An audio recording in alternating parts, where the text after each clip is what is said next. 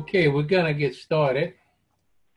Good evening and welcome to the Iowa City Community Police Review Board Forum. First order of business is roll call. Will you please indicate with present if you're here? McConnell? Here. Daniels? Present. Nichols? Present. Steimer? Selmer's here. Selmer? And Townsend here.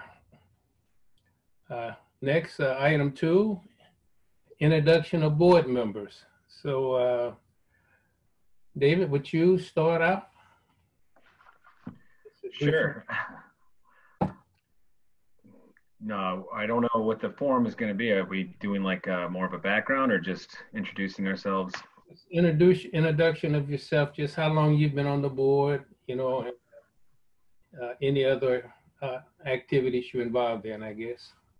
Sure. My name's David Selmer. I've been on the board now. This is my 3rd year. And I come from a law background originally. I did civil rights practice and I defended police officers in Chicago, Illinois for a while. And then I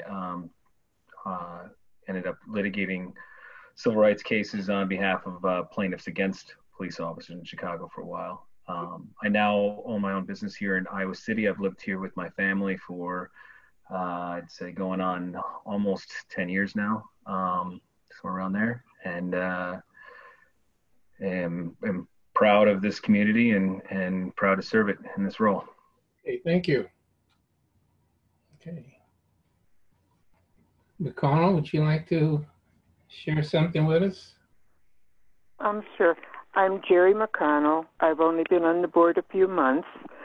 I was a psychiatric social worker in my real life before I retired. Thank you. McDaniels? Hi, my name is Letitia. I've been on the board for about 2 years. I'm also served on the board for the Iowa City Tennis Union and also the ACLU chapter in Iowa City. I've been in Iowa City for about 8 years, and I'm originally from the South, so Texas, Louisiana. Thank you. Okay, Nichols? Hi, I'm Mandy Nichols. I've lived in Iowa City for over 20 years. I work at the University Hospitals and Clinics, and I'm the director of Corridor Community Action Network. I've only been on the board since July. Okay, thank you.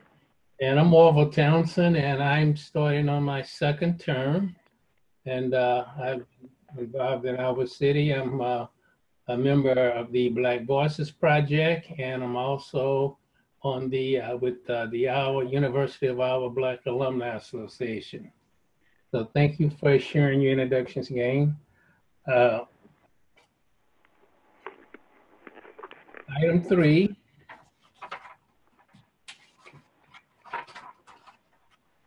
We need to a motion to consider a motion to accept correspondence and the documents. I need a motion. Motion. Okay, the motion. Can I second? Second. Okay, the motion and second. Okay, we only received one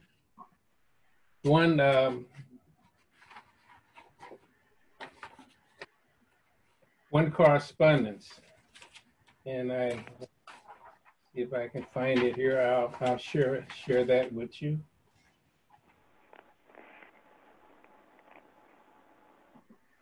Okay.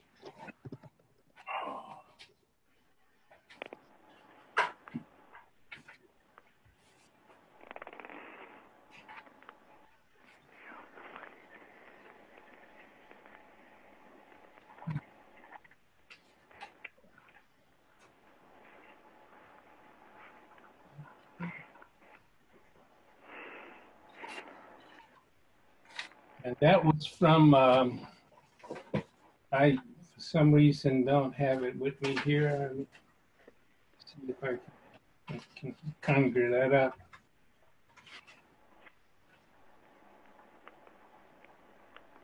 It was a correspondence from Angie and Jason, and their question was to do with whether or not the managers in the police department were hampered by union contracts. And based upon a response I received, I'll share that with you.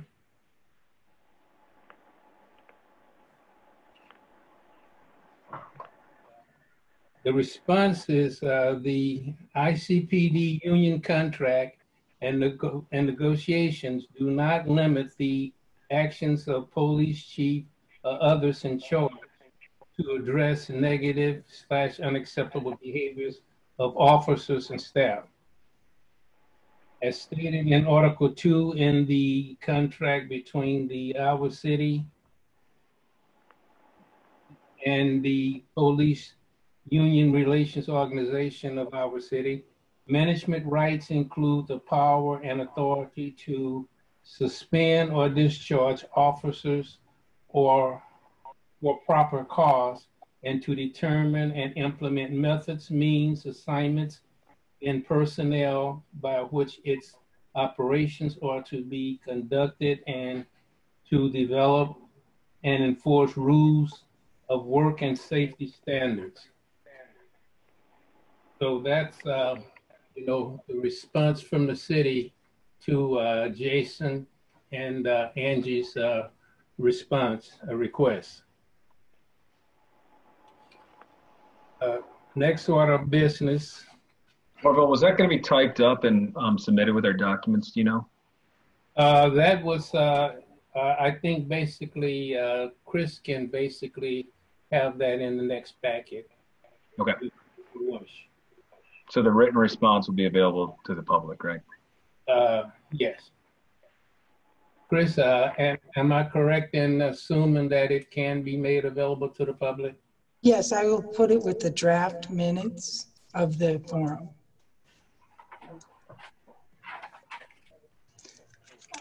Orville, you still need a vote. You've had a motion and a second, so we need a vote.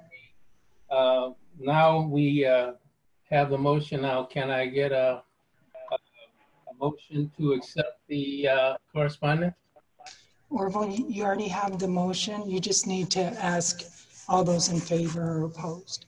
All those in favor of receiving correspondence, let it be known by saying aye. Aye. Aye. Aye. Against? The ayes have it and motion carries.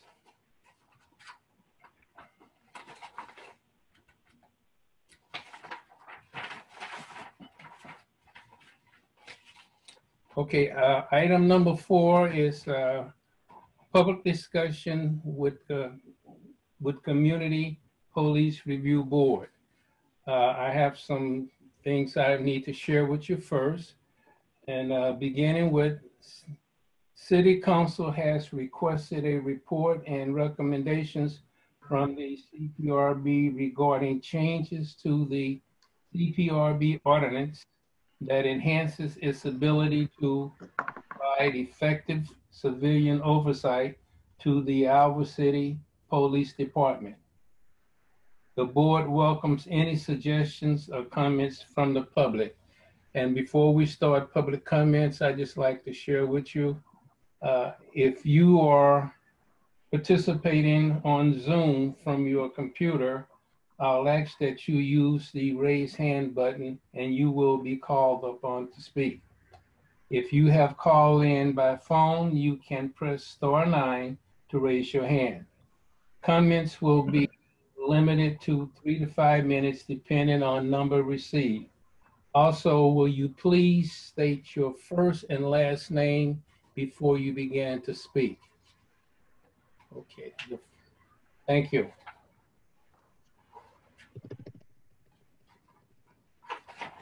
It looks like our first speaker is David Drewstrup. Okay, David.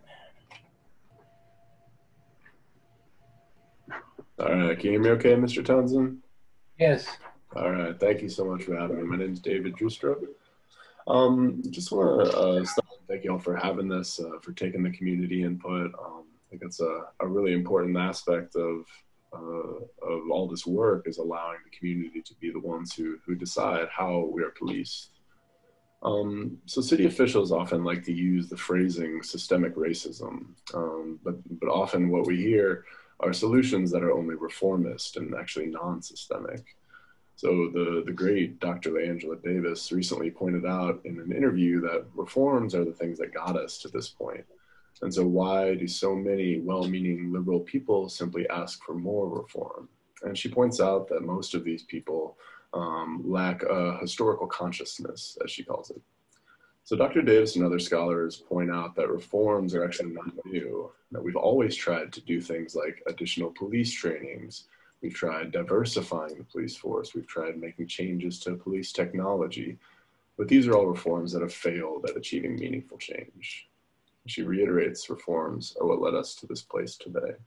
So if we want to address systemic racism, we must have a systemic solution. So that means changing the underlying function of police, and anything less is non-systemic. And the reason the police have always operated as a racist and classist institution is not because there are individual police officers who are bad people, although this certainly can be true. It's because the institution has been tasked not to provide protection and safety, but to simply keep order. And when the officers are granted the individual discretion on how to keep that order, the order that they believe is most important, then it will inevitably harm those who have less social power. And so that means in Iowa City, the immigrant and refugee community, it means BIPOC folks, it means LGBTQ and financially insecure people. Meanwhile, people who are white or financially secure or who might be part of well-respected organizations or groups in Iowa City, they all have social power, and they very often push back against policing changes because they know that the police and the current social system largely protect them. So instead of repeating another round of reforms, we must invest in the people who have been unloved by power in Iowa City. So this means increasing their power by increasing their access to services and finances that allow them to be safe and don't even need to interact with the police in the first place. So this means mental health, housing, food, and more. In the meantime, we must remove funding from the police and instead have trained professionals respond to calls in the community. So for example, for mental health calls, we need mental health professionals responding, not police. Police are trained in punishment and only have about 1 week's worth of training every single year, compared to mental health professionals who have entire years of training every year.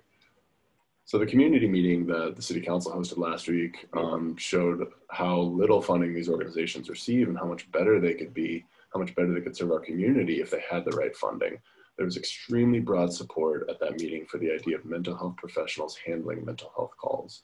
So we know the community wants this. It's just a matter of whether our leaders have the political will to give up some of whatever connection or power they have with the police department. And these rapid response teams can be modeled off of other cities such as Eugene, Oregon, where they handle calls for mental health, homelessness, substance use, domestic abuse, interpersonal conflict, and so much more. A really thinly funded department in Eugene saves the Eugene government over $5 million a year by the own government's estimates in diverging away emergency room visits and allowing police to do things that they're actually trained to do. Also, Councillor Thomas on City Council has introduced the idea of limiting or eliminating road traffic stops by police, which has resulted to Iowa being one of the worst states in the country in disproportionate minority contact. So Councillor Thomas has proposed instituting more traffic cameras at busy or dangerous intersections. And I think we should seriously consider support for Councillor Thomas's proposal insofar as that technology is not used to disproportionately affect communities of color or BIPOC individuals. Thank you all so much. Thank you, David.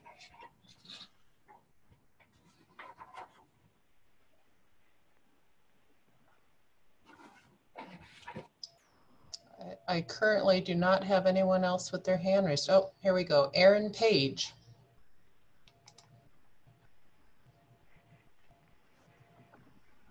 Mute now. All right. Everyone can hear me? Yes. Hi.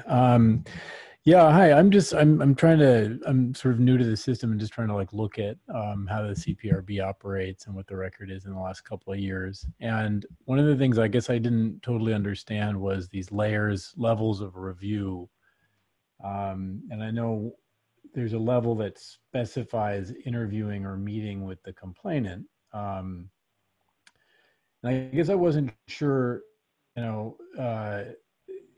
I guess I looked at a lot of different reports and complaints over the last years, and I didn't see any evidence of that level of review being specified. And I was wondering, I mean, does that mean that the CPRB does not meet or has not in the last couple of years met with any complainants to hear their side of the story? Or am I guess I'm just wondering if there's a piece of this that I'm missing, if there's some sort of other, it's typical to meet with complainants on a more informal basis, or if not having that level of review doesn't, you know, mean something else or something. I don't know if that's understandable, but I guess I was, if to the degree it suggested that the CPRB wasn't meeting with complainants, it was something that I was sort of struck by. I guess I'm not sure if I'm able to ask questions in this forum, but this was just something that I was looking at. So I'll put that out there. I suppose I could also bring this question in a different forum if that's more appropriate. Thanks. Orville, do you want to take that one first, or do you want me to? Yeah, I'll just start off by saying that, you know, the board, we basically, when a complaint is filed, we eventually have access to the information, and we take a look at and process all of the information that's available to us. Most of the time, you know, we have enough information to feel comfortable making a decision to do what we need to do. But if we ever get to the point where we don't, we do have the capacity to request to meet with the individual. So that's something that the board can do. Yeah, I'll just piggyback on that, Aaron. I think Orville raised some good points. That's a first step that Pat always reminds us during our meetings, is we have to set the level of review, and we take it seriously. I think number one, every complaint that comes through already has a narrative that explains their side, as you put it, the complainant's side. And then we wouldn't be looking at things until after the police has already responded and kind of flushed out some of that. And most recently, ever since I've been on here anyway, there's been police video, body camera, and car camera that we've been able to watch in almost every one that I can remember, that really helps kind of be a direct witness to the events, so that when we do set that level of review, I think I've been very comfortable so far, after having reviewed all evidence, to not need a further interview to understand what happened, understand the claims by the complainant. To the best of my recollection right now, that we have not asked for that, and that would be for that reason. But it is a possibility if we wanted to bring them in and to do other things, such as hire an investigator if we needed to, within that same ordinance allowance.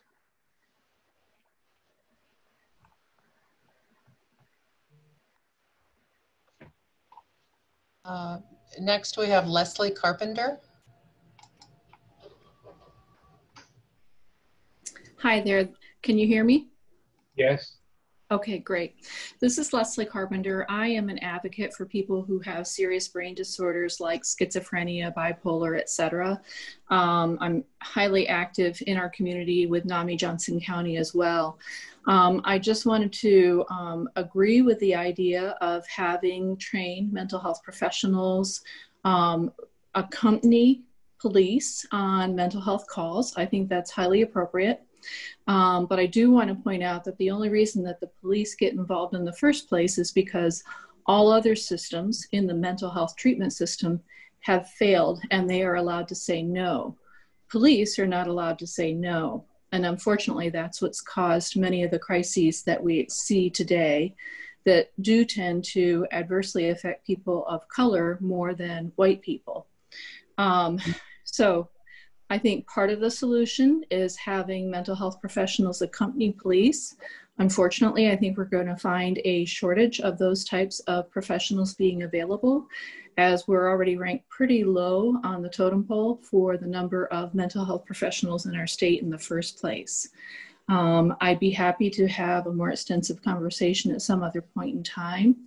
But just wanted to make the point that, yes, it would be better to have mental health professionals or social workers agree and assist police with these calls and to help to de-escalate them further. But we do need to face the reality that we still need to work on a state and federal level to fix the overall system. Thank you. Very good points. Yeah. I think that's a very profound point, and also with Mr. Drewstop's points. And I just want to add to those things. My own impression is the police also are a lot of times responding to these issues with mental health, where there needs to be some type of policing, so to speak, to protect safety, and to sometimes there's violence and the threat of violence that accompanies a lot of these complaints, where sending just a mental health worker that might not be trained in police tactics is not enough. It's a very complex issue. Yeah, I just like to add that, you know, when it comes to mental health, that's a very sensitive area, because the number one goal has to be for the police officer to basically get a control of the setting so that it becomes a safe environment for an individual who's in a crisis. And basically his or her thinking is such that it's not advantageous to them. So, you know, this is a plus negative. The plus is that the person in the crisis now has someone there that wants to help them. The negative is the person that there is trying to help them, our police, basically are trying to get control of the situation to assure that the person is not going to hurt his or herself. And I guess a lot of times with onlookers looking on, this can really be misinterpreted. But, you know, it's I think our city basically has done a good job in terms of advocating for, you know, mental health, but we do have a ways to go. I agree. Okay, next speaker is Meredith Chen.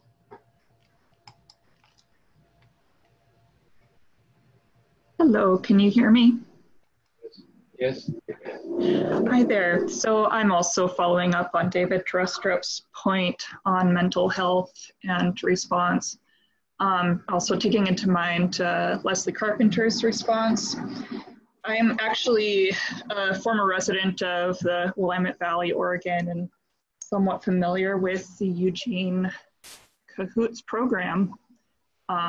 My sister having been able to use it at one point. I think my reflection here is that emergency medical response used to be conducted by the police as well, including traumatic injuries, until a group, one of the earliest groups was the Freedom House Ambulance Service, which was built up in Pittsburgh by a group of Black folk, which were otherwise not being treated. And they encountered a lot of roadblocks and limitations. However, they really were the pioneers of that program, which was also just assumed to be under police control. So I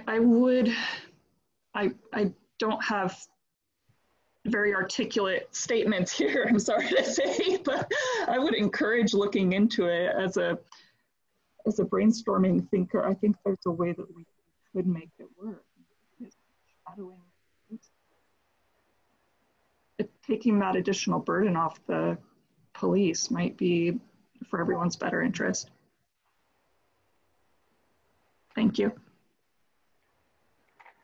I also kind of want to respond to that whole topic of conversation and what you said, Orville, about you know, the police's goal in those situations to be to keep people safe.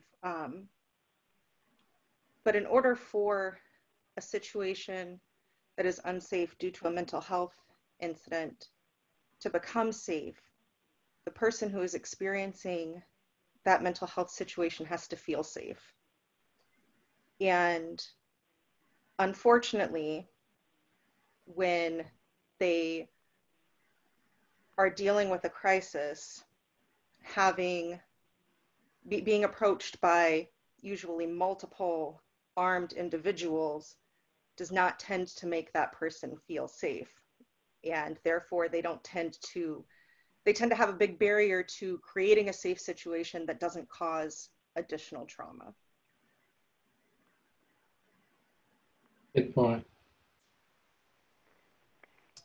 Okay, we have Amel Ali, and then Eric Harris, and then we'll circle back to Aaron Page. I apologize if I cut you off before you were done. Hear me? We can. Okay, perfect. Hi, my name's Amel Ali.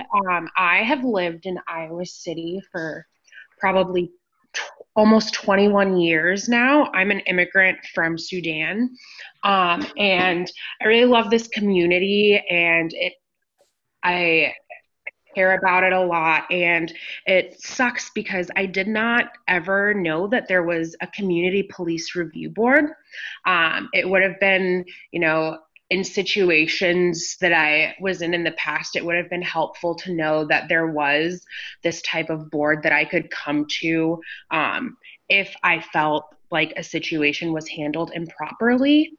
And so I wanted to maybe make a suggestion and see if there was any way that you could kind of make it more known that you guys are available as a resource. Whether it be, taking the cards that you get from police officers and writing something on the back like, hey, if you have any issues, please reach out to us and tell us about your experience, or something along those lines, just because I think it would be helpful for people to know about this, because I definitely didn't hear about this at all until a couple of months ago. I think that having basic CPRB contact information printed on the back of officer ID business cards is a great idea. Yeah, I would agree with that. And also just trying to make a more availability as far as this information, either through online or I think we've talked about maybe having more than one forum a year to kind of just having one a year seems like it kind of leaves people's mind and people forget about that we're actually here. And just having it maybe more than once a year will kind of and start building that kind of connection and communication with the community more will help with with people discovering the board.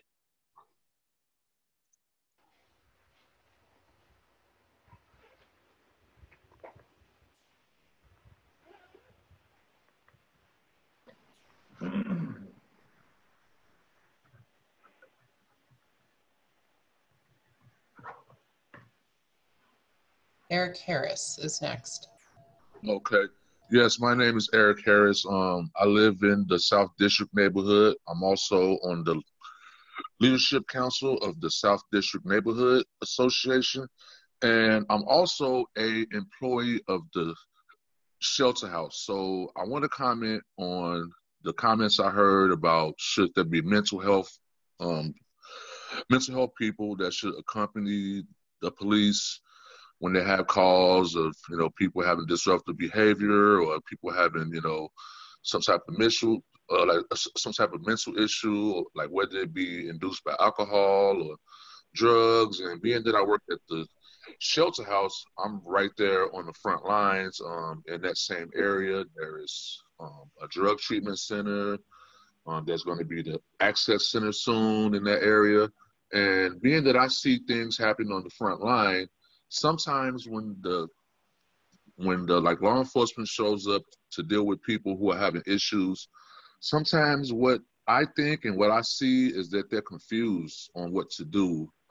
They don't want to scare a person, but they want to help the person, which I can't say that I see them do a good job at it, but at times they don't have any response because they're not sure of what to do with the person who's having an episode or experiencing anything or being disruptive, and some of those times, like some of those times, those people don't need to go to jail. They, that need some help. And being that, I'm on the front line, I felt that it was my right to at least try to make, just make people aware of that, So I do agree with the need for some mental health people to come out with law enforcement. Thank you. Thank you. Yeah, I just like to, kind of in responding to that.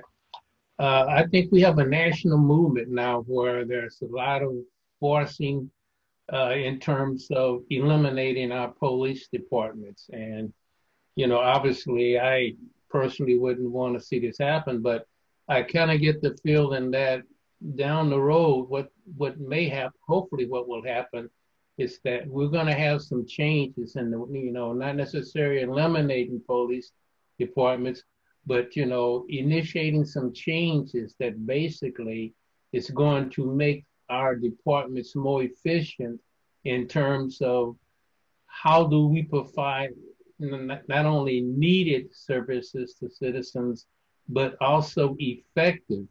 And that means that, we're going to have to change the way we do things. And I think it's going to be interesting to see, what our police forces will look like in the next 5 years.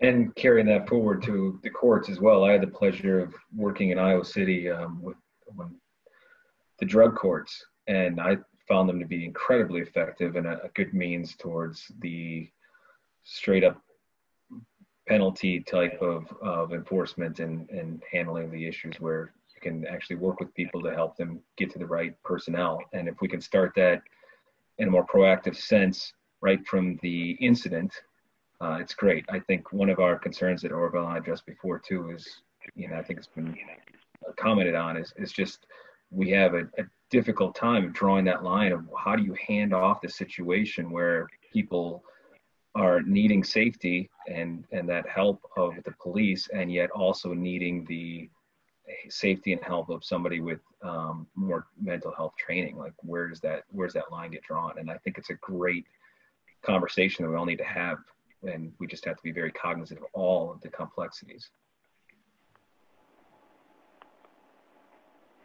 Okay, we're going to have Aaron Page, and then we'll have Margaret Fuller.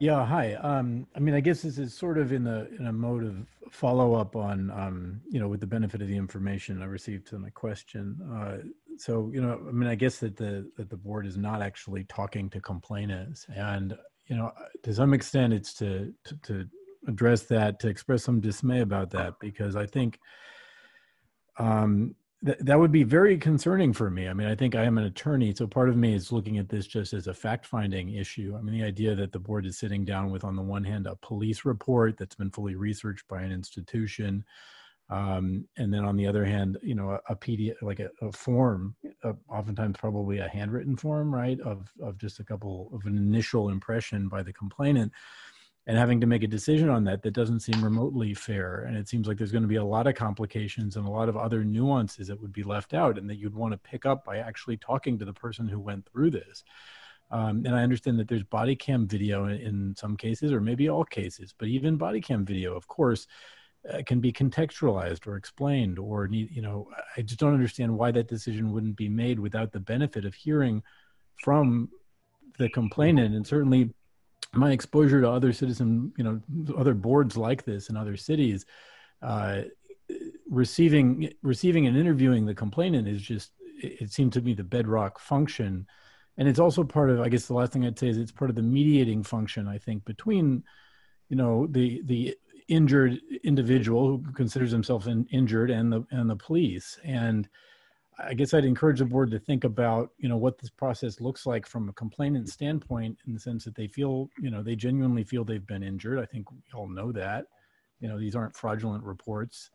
They fill something out and they send it in, and then they get back, without even being contacted, they get back some sort of a notice that their complaint isn't being sustained, and they weren't even allowed to explain their side of the story to anybody.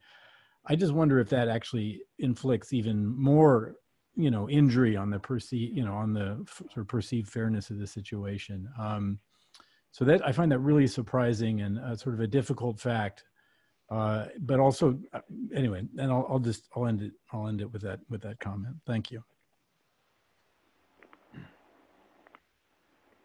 Definitely see that point of view. Okay, we'll have Margaret Fuller and then Angie Jordan. Hi, this is Margaret. I have a couple questions. One question I had is sort of a basic one. I've never attended this committee presentation before, and I'm wondering, as far as, kind of some people are talking about more radical transformation of the police department beyond simple reforms. So I was wondering what role this committee has in something moving forward like that. Do you have any influence in that direction, or do you deal with cases on a case-by-case basis? That's my first question. Do you guys want to address that before I ask my second question? We have the authority to make recommendations to the city council for policy changes, police policy. Okay, so you communicate directly with the council. Well, okay. We basically, on a case-by-case basis, as complaints are filed, then, part of the process is after the police chief reviews it and makes a decision, then it comes to the board. We take a look at it and review it, and we make a decision. And then we send a written report to the city council with our findings. Okay, great. And then my second question is about sort of the level of information that's provided to you from the police department. So you were talking about a case-by-case basis, but do you also get information about the frequency of certain routes being traveled, the locations of different numbers of arrests in different areas, like are different neighborhoods being over-policed?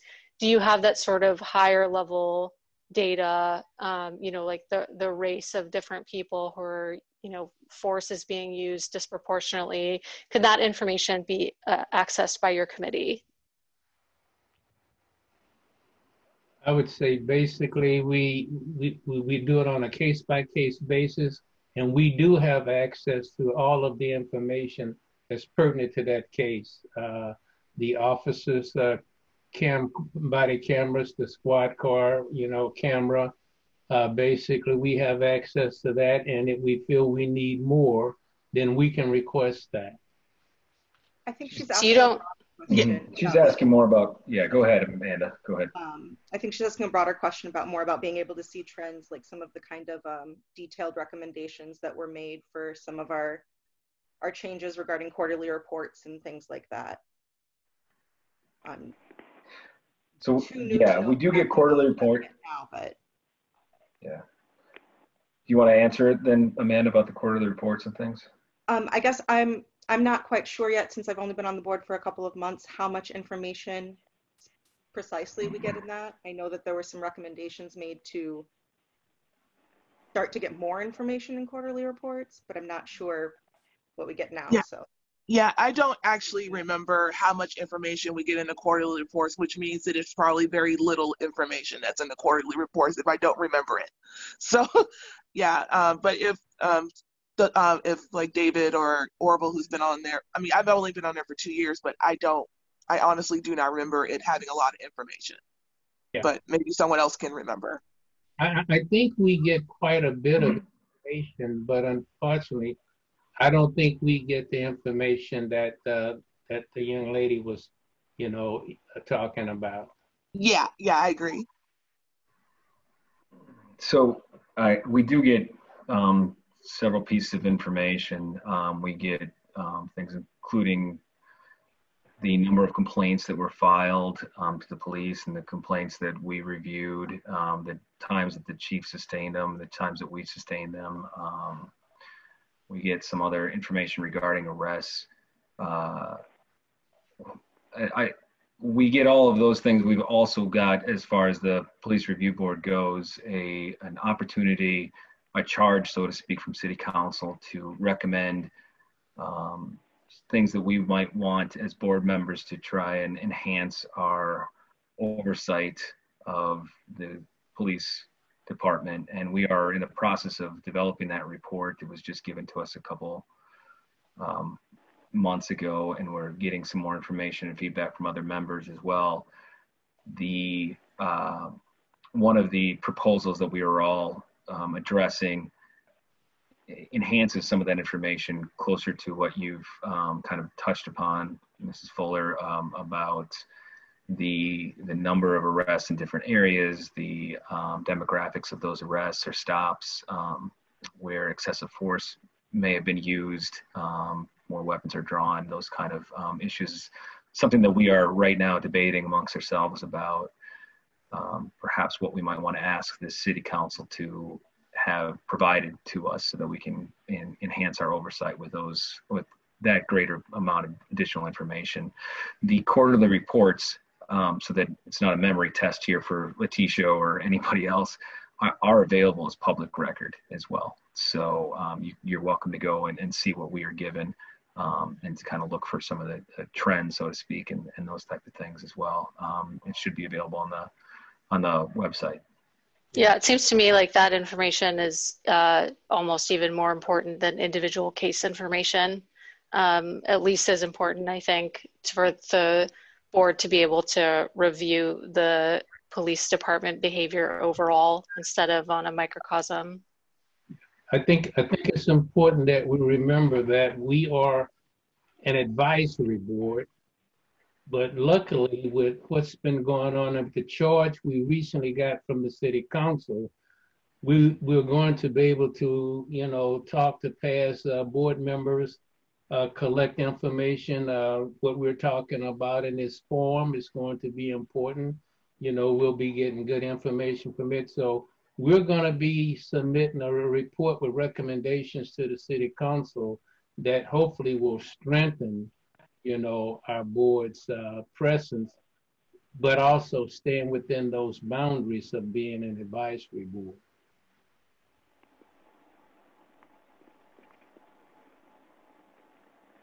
Thank you so much. Okay, we'll go to Angie Jordan, followed by Tammy Neiden.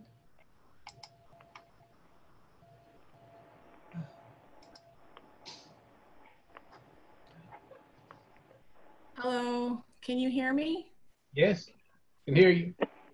Awesome. Thank you guys so much for having this. I've got a few different things, so I'm just going to kind of put one out there and see what happens. One, I just want to really agree with mostly everything that's being said by folks. Another thing too is I'm a huge supporter of you guys meeting more regularly for public engagement.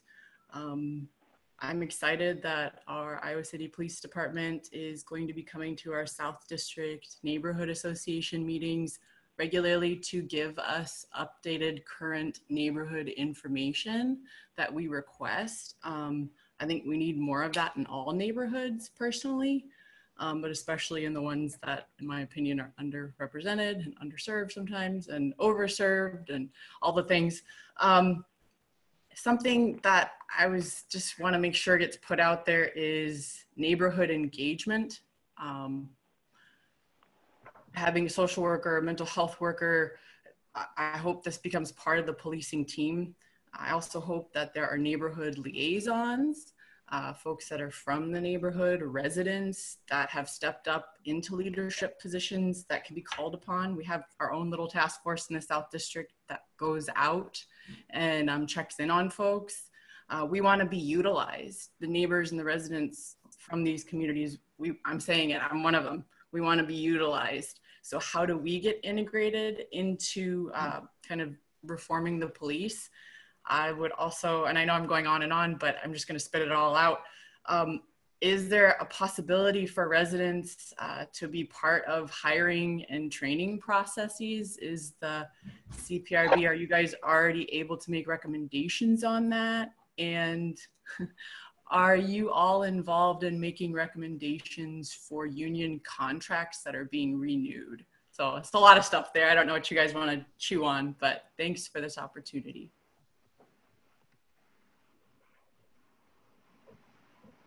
Amanda, do you want to take some of that on? Question. I think there was a couple questions in there, and I think there were some good points. Some things the board right now has capacity to do, and some things we don't. Hiring and training, we're not involved in that. At this time, we are, again, one of our proposals that we are considering as a board is recommending to the city council is that we might be more involved in the discipline side of it to hear what discipline might happen, and tied to discipline would be training and additional training for officers if misconduct was found. We do get briefed on what the officers coming out of the academy and things are trained on and those type of likes, but we don't really have any direct oversight of that. As far as union contract, we have nothing to do with that, and we have not reviewed that. It's not really within our capacity. I think one thing that we might want to clarify is that my understanding, and again, this is just limited my understanding of what the CPRB was meant to do, especially when we first came on, the term was basically to review complaints that were made directly on a case-by-case basis about police misconduct and look at that individual case more than anything and determine whether or not we agreed with the police recommendation that there was misconduct or not misconduct, and where we disagreed or where we agreed, we'd file a report to kind of just alert the city council about it. That was our primary function. We also looked at policy and reviewed policy and to make some certain changes or recommendations for changes. Again, just recommendations. That was it. And we were the only in Iowa. We were one of the only even doing that as a community police review board. And this new wave of, what else should we be doing as a community and as civilians and trying to oversight and give oversight to the police is fantastic. It's great, but the board is metamorphosizing right now from what we were from a long time ago. So your kind of suggestions, I think, are fantastic, and we need to just also recognize like where we are, where we were, and how quickly we can change, and how many hats a 5-person team here can actually wear at one time. And if we can delegate some of that, I'd be all for it. Yeah, and as I mentioned earlier, we are an advisory board. I don't think we want to get into discipline or trying to tell the police chief what he or she should do. But at the same time, I think it's important that we take advantage of the opportunity that's been presented to us to do everything we can to make sure that we're not a token board, that we're just not here to have a name to make it look like we're doing something. I think it's important that, we as a board have something to offer, and I'm hoping that we can get to the point where we have some, not necessarily powers, but, to make sure that we are making a difference.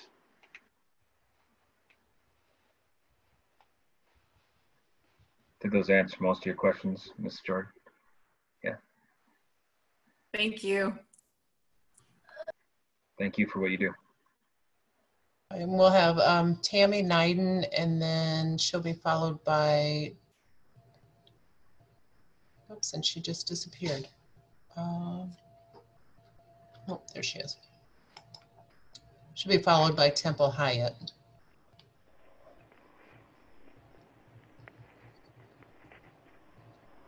Can you hear me? Yeah, Tammy. Okay, thank you. I want to thank you for holding this and reiterate some of the things people have already said, but add a few things. When it comes to mental health, the police involvement is usually going to escalate as opposed to de-escalate situations. And one thing to think about is doing an audit of how many calls or wellness checks and mental health related, and considering that ratio, and then consider moving that funding into creating a new agency that focuses on mental health, and the training is specifically mental health and de-escalation and not in control. I'm concerned because sometimes the police end up being called in, and even in hospitals, for symptoms that are related to mental health illness, because we don't currently have the kind of mental health training that we need for very violent cases. And we need to rethink that, as an earlier speaker said, about having a different kind of training and a different kind of agency. And as Leslie Carpenter pointed out, that's going to mean thinking about workforce. And so we have to think about that as a long-term goal.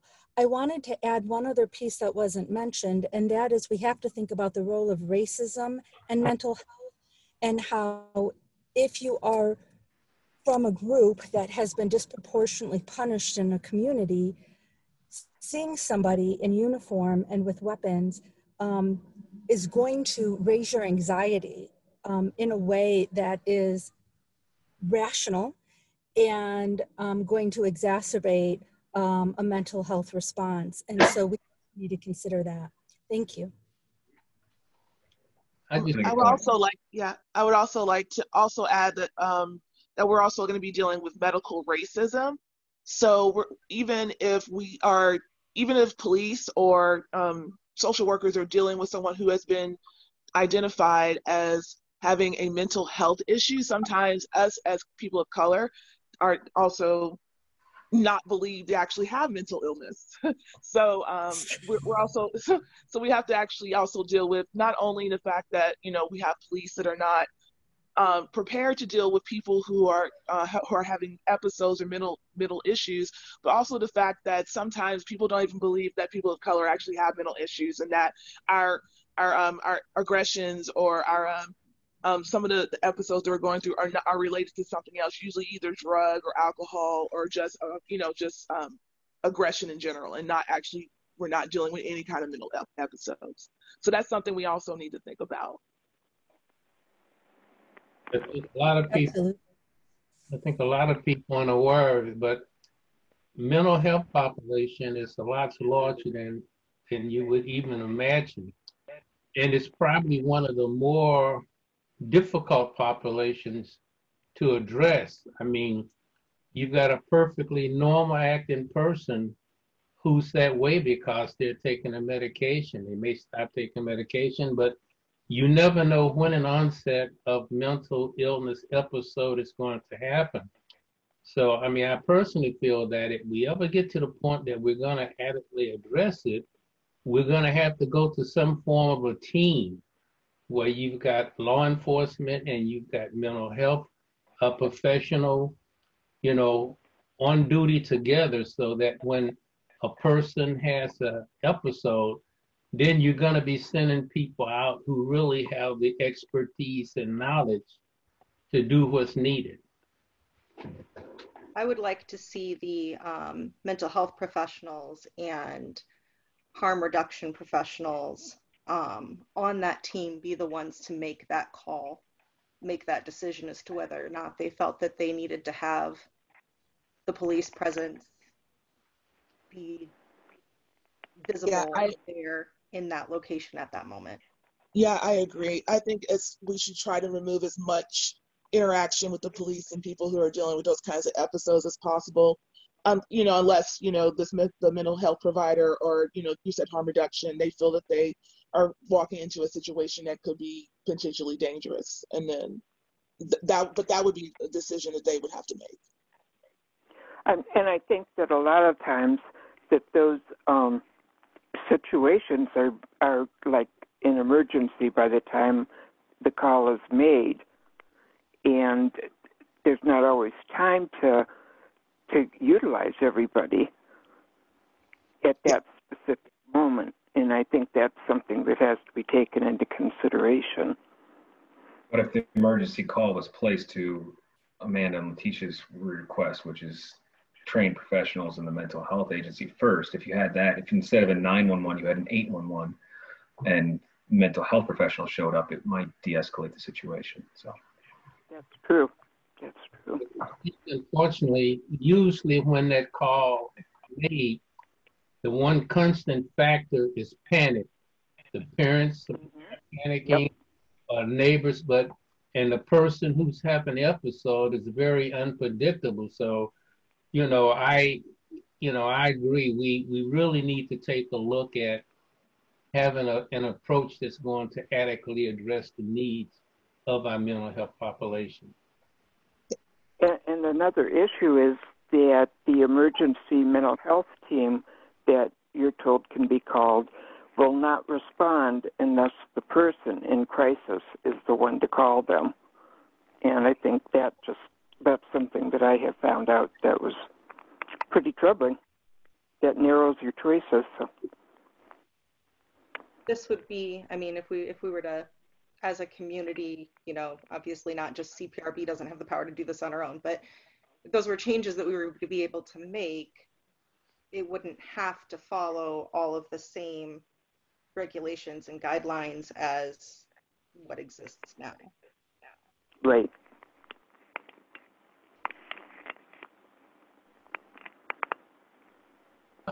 If Tammy is finished, we'll move to Temple Hyatt.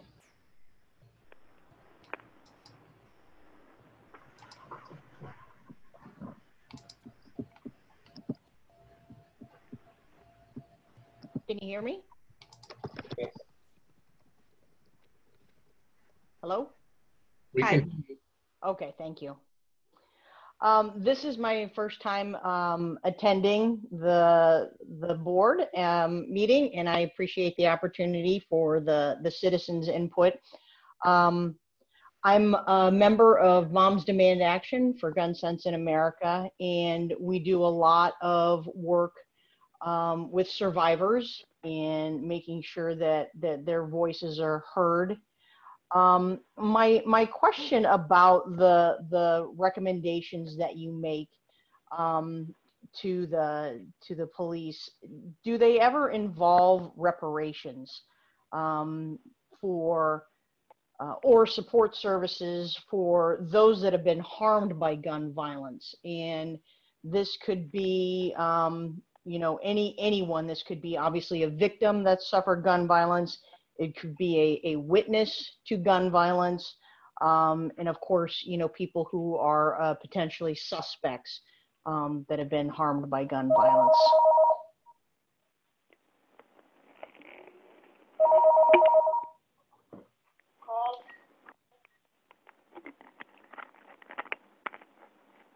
Yeah, I think that was one of the recommendations, one of the things we are looking into as far as amending the ordinance, as far as providing some kind of recommendations for restitution or reconciliation when it comes to people who've had interactions with the police. I think that's one of the things we've discussed as far as adding as a piece to our ordinance. Great.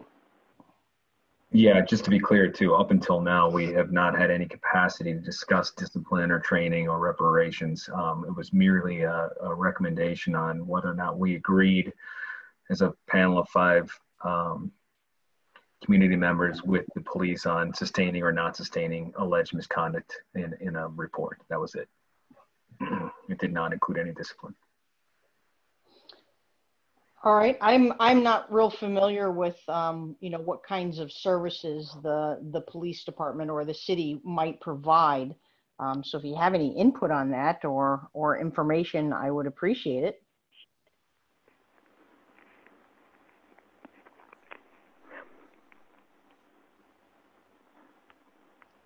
I think that's an area that basically, it's been discussed, but you're talking about something to do with finances. So that's kind of a different neighborhood than we hang out in. Well, and also the state has the victim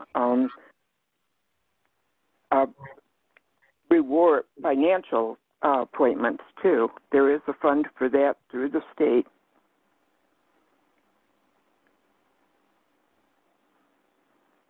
But I think, questions like this, would probably get better results if the person were to attend a city council meeting and doing public discussion, basically shared knowledge and concerns. If you've been a victim or suffered, you know, harm, I don't know that that would be something that someone would feel comfortable in doing. But I think certainly that is something that that I think should be in the realm of responsibilities for this board. So thanks. That's good to hear that's being considered. Okay. And thank you for your recommendation. You're welcome. Thank you.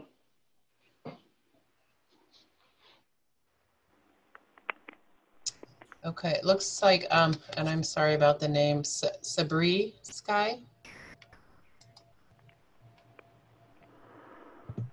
Hello, yes, Sabri. So I didn't realize I was next. So I'm speaking as somebody who has been the survivor of police violence and really difficult police interactions. And I will say that they've gotten better, I think, in town, but that's also somewhat because of my being able to open up more. And I just want to reiterate, for one, something that I know that everybody here already knows, but I really want to see it applied in detailed, if not nuanced ways. I guess in policing policy and training, that people are afraid of police. People are anxious, and even say in the South District at the community feedback sessions this summer, people mentioned, some of the speakers mentioned having community interactions, you know, in the neighborhood with police that were good and friendly.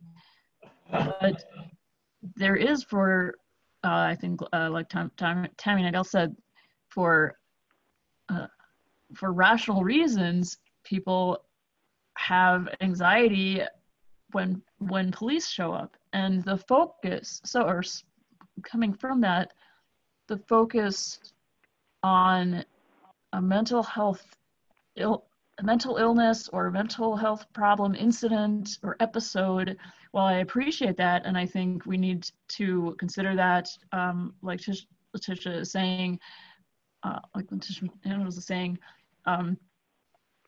and be sympathetic and empathetic and caring and medical in the response to that. There's also a problem in that, because part of the medical response, the medical, physical interactive protocol response, is police physically grabbing a person and restraining them. And the jump from interactions, in my experience and the experience of many other people that I have communicated and had support groups discussions with about this, that jump is extremely quickly.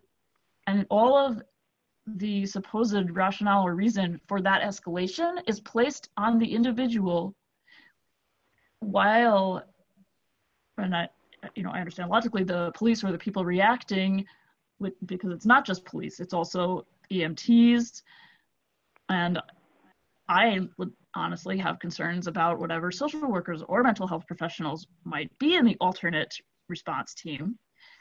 They don't know anything about the person's background, but that is not necessarily a reason to act like they must, the person in question must be the most dangerous person in the world.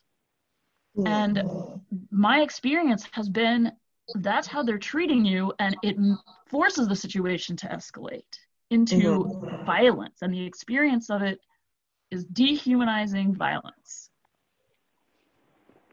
I'll just leave it at that right now. Well, I think, basically, there are certain things that I think it's important that citizens be aware of, and that is, number one, if you ask the police officer for his or her name, they have an obligation to give it to you. Second thing to keep in mind is that all officers are wearing body cameras. So, you know, if it's a deal where they've stopped you and there's a squad car, you can get the number of the squad car and the time of day. I mean, there are a lot of things that can happen if inappropriate actions by police officers are reported. And I think that's something we really need to focus on is, you know, reporting inappropriate behaviors. So I want to say that's really important and encouraging, and thank you. But like it took me 5 years to even think about going and asking for the report to find out the names of those officers, or, you know, any of these other things, because of the effect it has on people. And also, my point is that what is considered appropriate is damaging. Scott, I'd just like to share something else with you. Here in our city, you know, we're lucky. We hit the jackpot. You know, we've had a police chief that was just fantastic, that was very demanding of his staff. And as a result of that, you know, any inappropriate behaviors were dealt with. So if you have concerns, I mean, you know, you can share that with the police force, or you can file a claim with the with our board. Some of that too. Go ahead, Amanda. I was actually going to refer to what you had said previously, so go. Yeah, I was just wanted to talk to what Savory is talking about as far as she was not able to get to the point where she felt comfortable to actually make a complaint. And I mean, the only solution within the board that I can tell you is that if you don't feel comfortable, or if you want someone to assist you on your behalf, you can bring in a third party person to assist you with the complaint process. If you feel that personally you are not in the, you know, in the emotional capacity to handle it yourself. And I think we need to also be aware of what Savory is saying as far as you know, her experience with mental health professionals, with EMT, with social workers, that sometimes they are also involved in some of the kind of police tactics that we do not want those people to have. So we're going to have to do our own kind of troubleshooting, our kind of think about ways that we can incorporate these other resources into public health or public safety without it being another form of policing. And if you would prefer not to have to deal with a group of people, you can file a complaint with the Human Rights Office, and that way you'll be dealing with one person.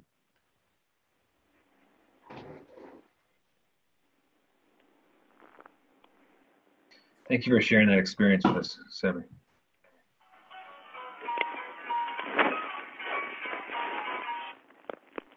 Okay, I don't see anyone else with their hand raised. Just a reminder, if you're on Zoom, you can use the raise hand. And if you're on the phone, you can do *9. It looks like we have Caroline Dieterle who would like to speak.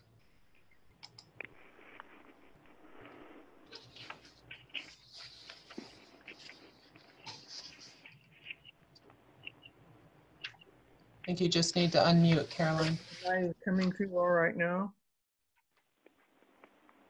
Yes. Yes? Yep, you're up. Okay.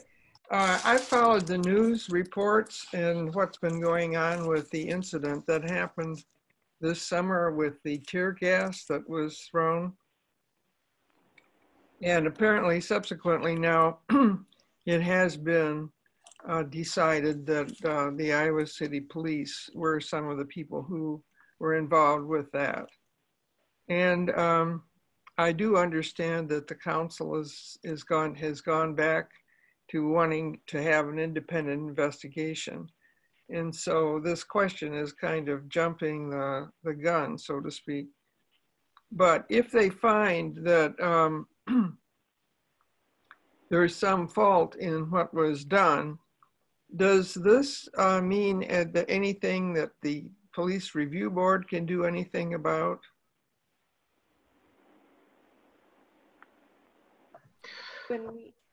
I mean, basically, I think a lot of people are rather uncomfortable with having tear gas used on citizens. We can't discuss too much of the details of complaints, but we are going to be reviewing after the independent investigator, the Police Review Board will be looking into the conduct by the Iowa City Police, whether they sustain it through the city council or not. We'll have the opportunity to set our own level of review, including our own independent investigator, and look into it. Well, that's very reassuring. I'm glad to hear that that's true. And I'm glad to hear that the board does have an independent investigator now, which I think years ago was not the case. To be clear, we do not have one now. We are suggesting that it is in our authority potentially after the city council has its own independent investigator review it as part of our level of review after they make their report, to have such an investigator if we need it. I thought that was part of the initiative that was passed years ago, but I didn't know that the board had any money to do anything like hiring an investigator. Is that something that the council would supply, or do you have a budget now for that? We do have authority to request an independent investigator and utilize one. Okay, good. But that would not be, often. It would just be in those rare situations where we felt we needed a different level of information. The other question I have is one that I asked years ago, and basically people laughed at me for asking it. But unfortunately, the way things have gone subsequently, I think my question is less laughable. And that is, if President Trump, followed through on his threat to declare martial law prior to the election, what is the thinking that has gone into what the city and the police department here would do in response to that? I think that's beyond our capacity with the Police Review Board right now. We haven't addressed hypotheticals or those type of scenarios. Well, the trouble is that if you don't think ahead, if the situation should arise and nobody's even talked about it, you're thoroughly behind the 8 ball. So I would suggest that you do talk about this as a possibility and what you would do in response. Caroline, I don't think that, this is something that we're going to have to do something real different. I think if that were to happen, and basically as a result of that, our police force were, dealing with public, and it came out in a way that it was negative, then we would still, you would still be able to file, and we would follow the same process that we followed all along.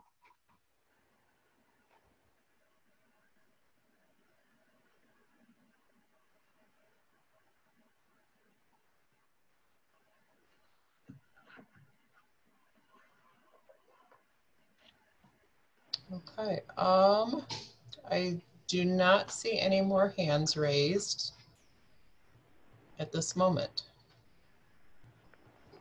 Okay.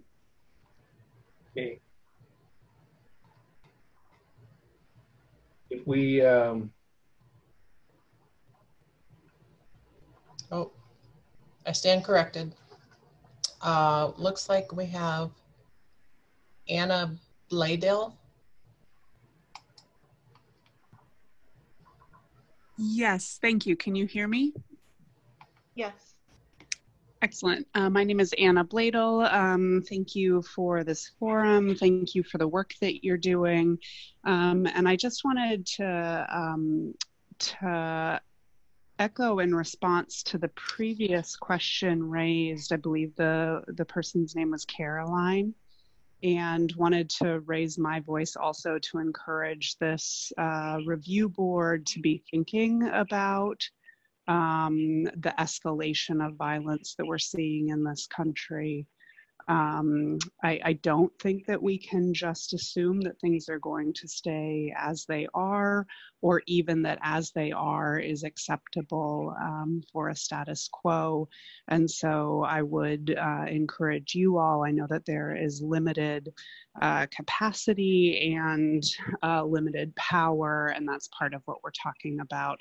But I would like to echo that question and strongly encourage this group to be thinking about how to prepare ourselves to be accountable to each other and to our communities. Thank you. Thank you.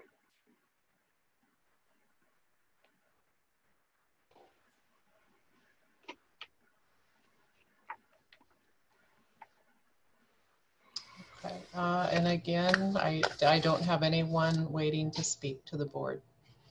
Okay. I'd like to basically, share some information at this time. We've talked about the police review board. So I'd like to just give a little spiel that, gives specific information about the board. The CPRB reviews reports prepared after investigation of complaints about alleged police misconduct. It is issued its own written report that contains detailed findings of fact and conclusions that explain why and the extent to which complaints should be sustained or not sustained. The CPRB reviews police policies, procedures, and practices, and may recommend modification to them. The board shall hold at least one community forum each year for the purpose of hearing views on the policies, practices, and procedures of the Iowa City Police Department. Any person with personal knowledge of an alleged police misconduct may file a CPRB complaint with the board. So this kind of, keeps you intact with what we're really about. There are other things, but those are some of the basics. Also, we'd like to share with you that this is a public forum, which is public record and being recorded for rebroadcast on City Channel 4. So this will be rebroadcasted on Channel 4 at a later time. Orville, I do have somebody that has their hand raised. Okay. We want to let one more. It looks, it's Rich Matthias.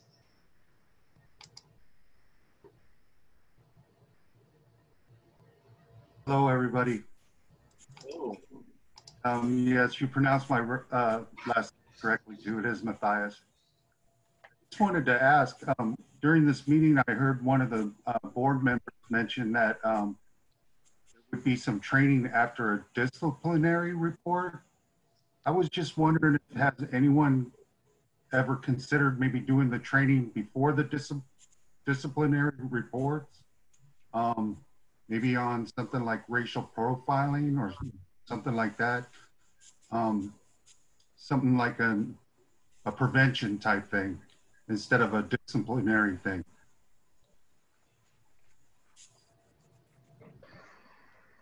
So if I understand your question right, is whether or not we are overseeing the police and recommending that they're getting training on tactics for various things before there's a specific finding of misconduct where we recommend that a certain officer goes back and gets trained on something. So more of an oversight of their whole training schedule. Is that right? Yes. Yeah. Yes, that's correct. I'm just concerned, you know, and I think it's totally appropriate for someone to get some training after they've been issued a disciplinary report.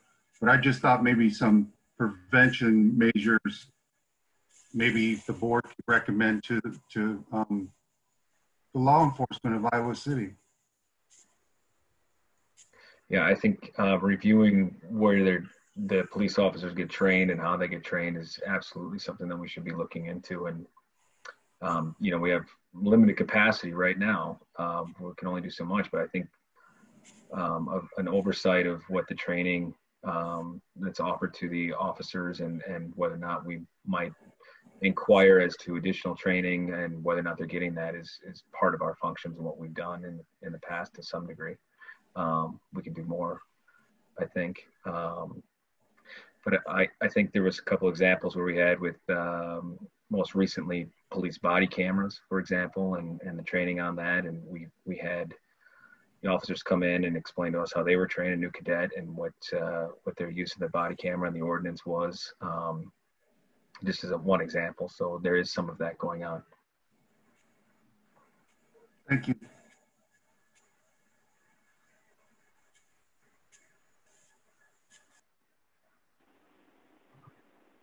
Okay, I see no hands.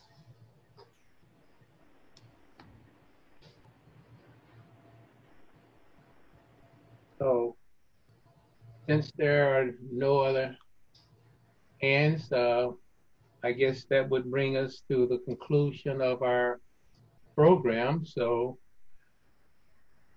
can I get a motion for adjourn? Motion. In motion, can I get a second? Second. Motion is second. All those in favor?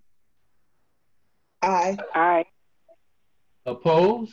The ayes have it. Meeting is adjourned. Thank you very much. Thank you. Good night. Good night. Good night.